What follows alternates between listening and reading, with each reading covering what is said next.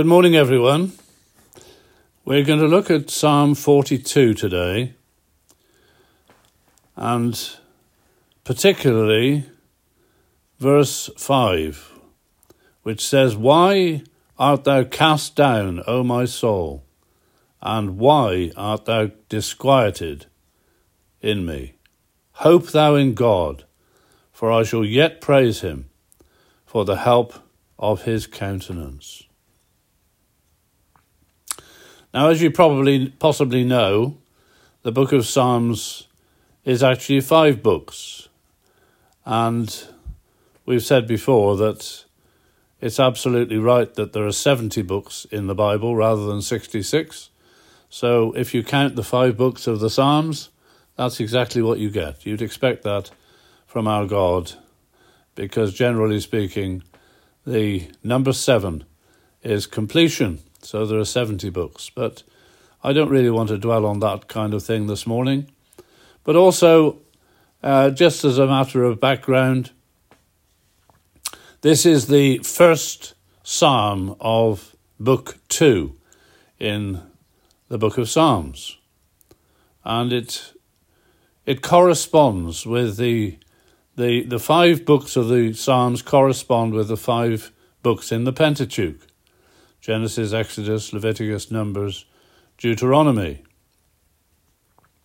So here is Exodus, and the sorrows of this psalm really are a reflection, historically, of the experience that the children of Israel had in the land of Egypt before God delivered them from their bondage and from the taskmasters of Egypt. And we can see a reflection of that in the psalm. And it also speaks prophetically how beautiful the word of God is. It has so many aspects to it. It is, of course, the divine, holy, God-breathed scriptures, and we would expect that. Speaks of a day yet to come when there'll be a remnant during the period of the tribulation, and some of these things that we read of here reflect upon those things that will yet take place. And someone has suggested that perhaps from a practical point of view, that this was the experience of David when he was exiled, when his son Absalom tried to take the throne of Israel, and David was ousted and fled for his life. And might I say, dear child of God, this morning, sometimes, the persecution and the suffering and the sorrows and the experience that some of us go through may be caused by family members. And some of the deepest and darkest and most difficult situations that we find ourselves in come from very close quarters. So be encouraged, child of God, this morning. The God that is spoken of in this psalm will lift up his countenance upon you and give you his peace when you trust in him and seek his help. When we think of the sufferings of many of God's people today, I was just hearing over the weekend of people in North Korea, just because they own a Bible or because they have spoken about Jesus, they have been imprisoned, tortured, and many of them been murdered. And hundreds of thousands of Christians are being murdered around the globe every year, not because they're bad people, but because they are the Lord's people, and because they love the Lord Jesus, and because they seek to tell the message of God's grace and blessing to others. So here we have a psalm, and I want us this morning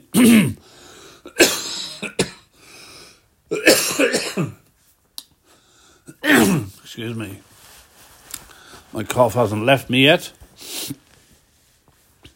There are many people that we know who are going through difficult and very, very upsetting times in their life. And I want to speak into their hearts this morning. Why art thou cast down, you might be saying, O my soul, And why am I disquieted in me? And the psalmist says, hope thou in God. We thought before, didn't we, that hope is not something that we just hope is going to happen. Hope is a confidence, an absolute rock. It is the anchor of our souls, as the scripture says. So here is an individual who is experiencing so much sadness, so much grief, so much loss, that he says, my soul is cast down and disquieted. What does that word mean?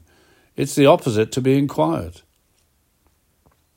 It's crying out in the agony of the soul, perhaps even audibly. Have you ever been there? I can tell you I have. Saying, why? Why? Why me? Why is this happening?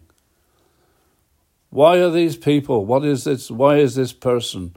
Why is this situation causing me so much grief, so much sadness?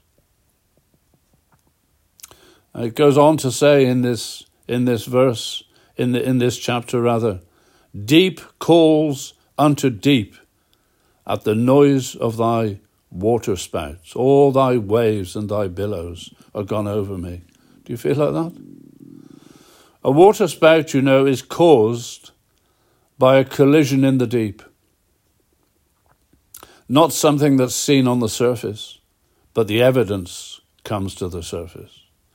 That waterspout, it's like an earthquake in the deep, which is what causes a tsunami. And right down in the depths of our hearts sometimes, you know, there is a collision, a conflict in the deep, caused by sorrow, by bereavement, by loneliness, by sadness, by terminal illness, by the distresses that life sometimes causes. And it does to all. But we're speaking here about those who know God. I think one of the most wonderful parts of this beautiful psalm is when the psalmist speaks of the God of my life. Can I ask you this morning, is God, the God and Father of our Lord Jesus Christ, the one who sent his Son to be our Saviour, to die upon a cross to bear our sins in his own body on the tree, is he the God of your life? He's the God of my life. He is the most important person in my life. And the psalmist goes on many a time here, and he talks about my God. At the outset of the psalm, he likens his desire for God to touch his heart and to feed his soul and to refresh his spirit, thinking of a deer panting after the water brooks. You can imagine, can't you? In a barren wilderness where there's no water and the deer is expiring almost at the point of collapse, longing to find water. He says, that's how I feel. My soul pants after the living God. You see, our God is real. He's the living God. He's the God that answers when we call. Not always in the way that we expect him to, but he does. And this is the experience of this man. He says, as the hart pants after the water brooks, so pants my soul after thee, O God.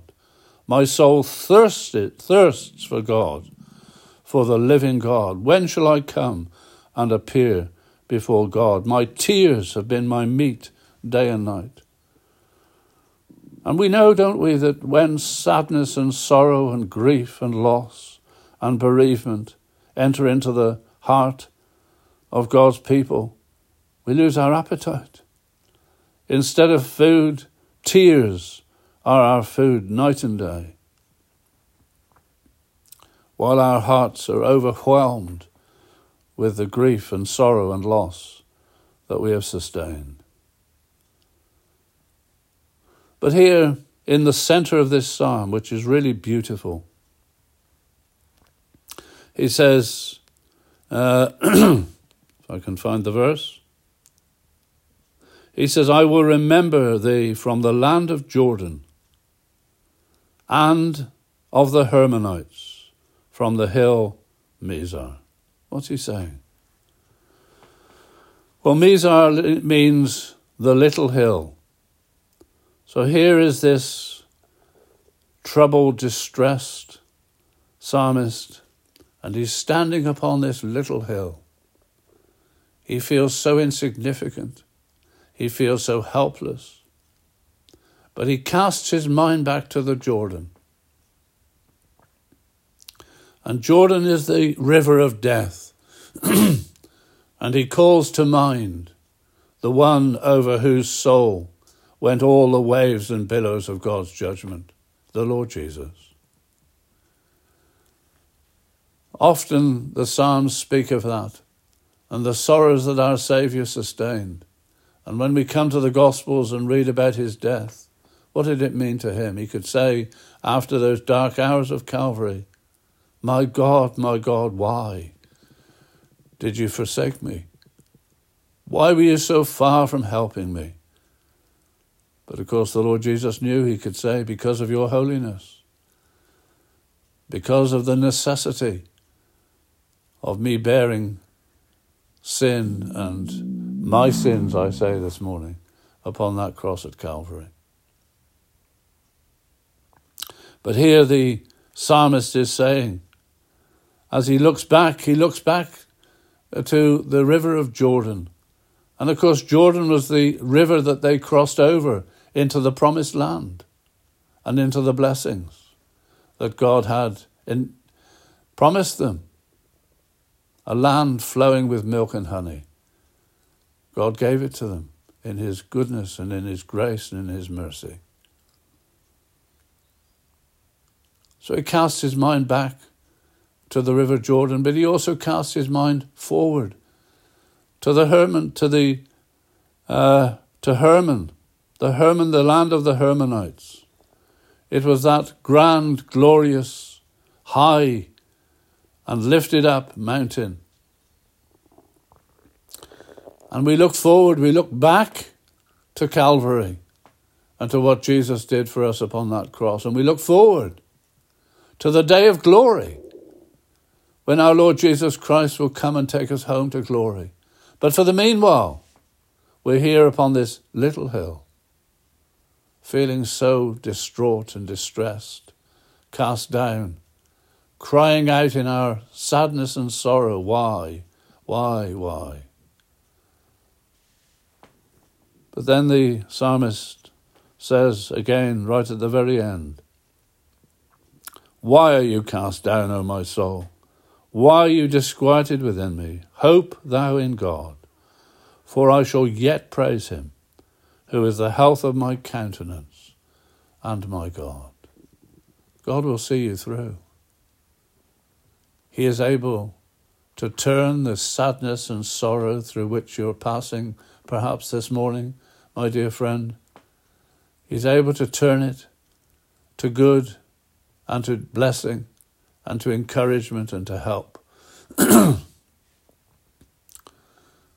He's able to make the light of his countenance to shine upon you and to give you his peace. Praise God for those today who know the future.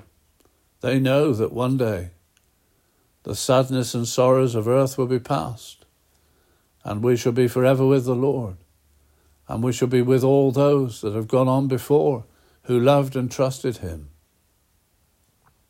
Together, forever, rejoicing in his presence, in the glory of heaven, in the place that he has prepared for them that love him. So this morning, as you perhaps are feeling, some of you, perhaps many of you, the sadnesses, the sorrows, the pains, the anguish, the grief, the loss, the loneliness of life.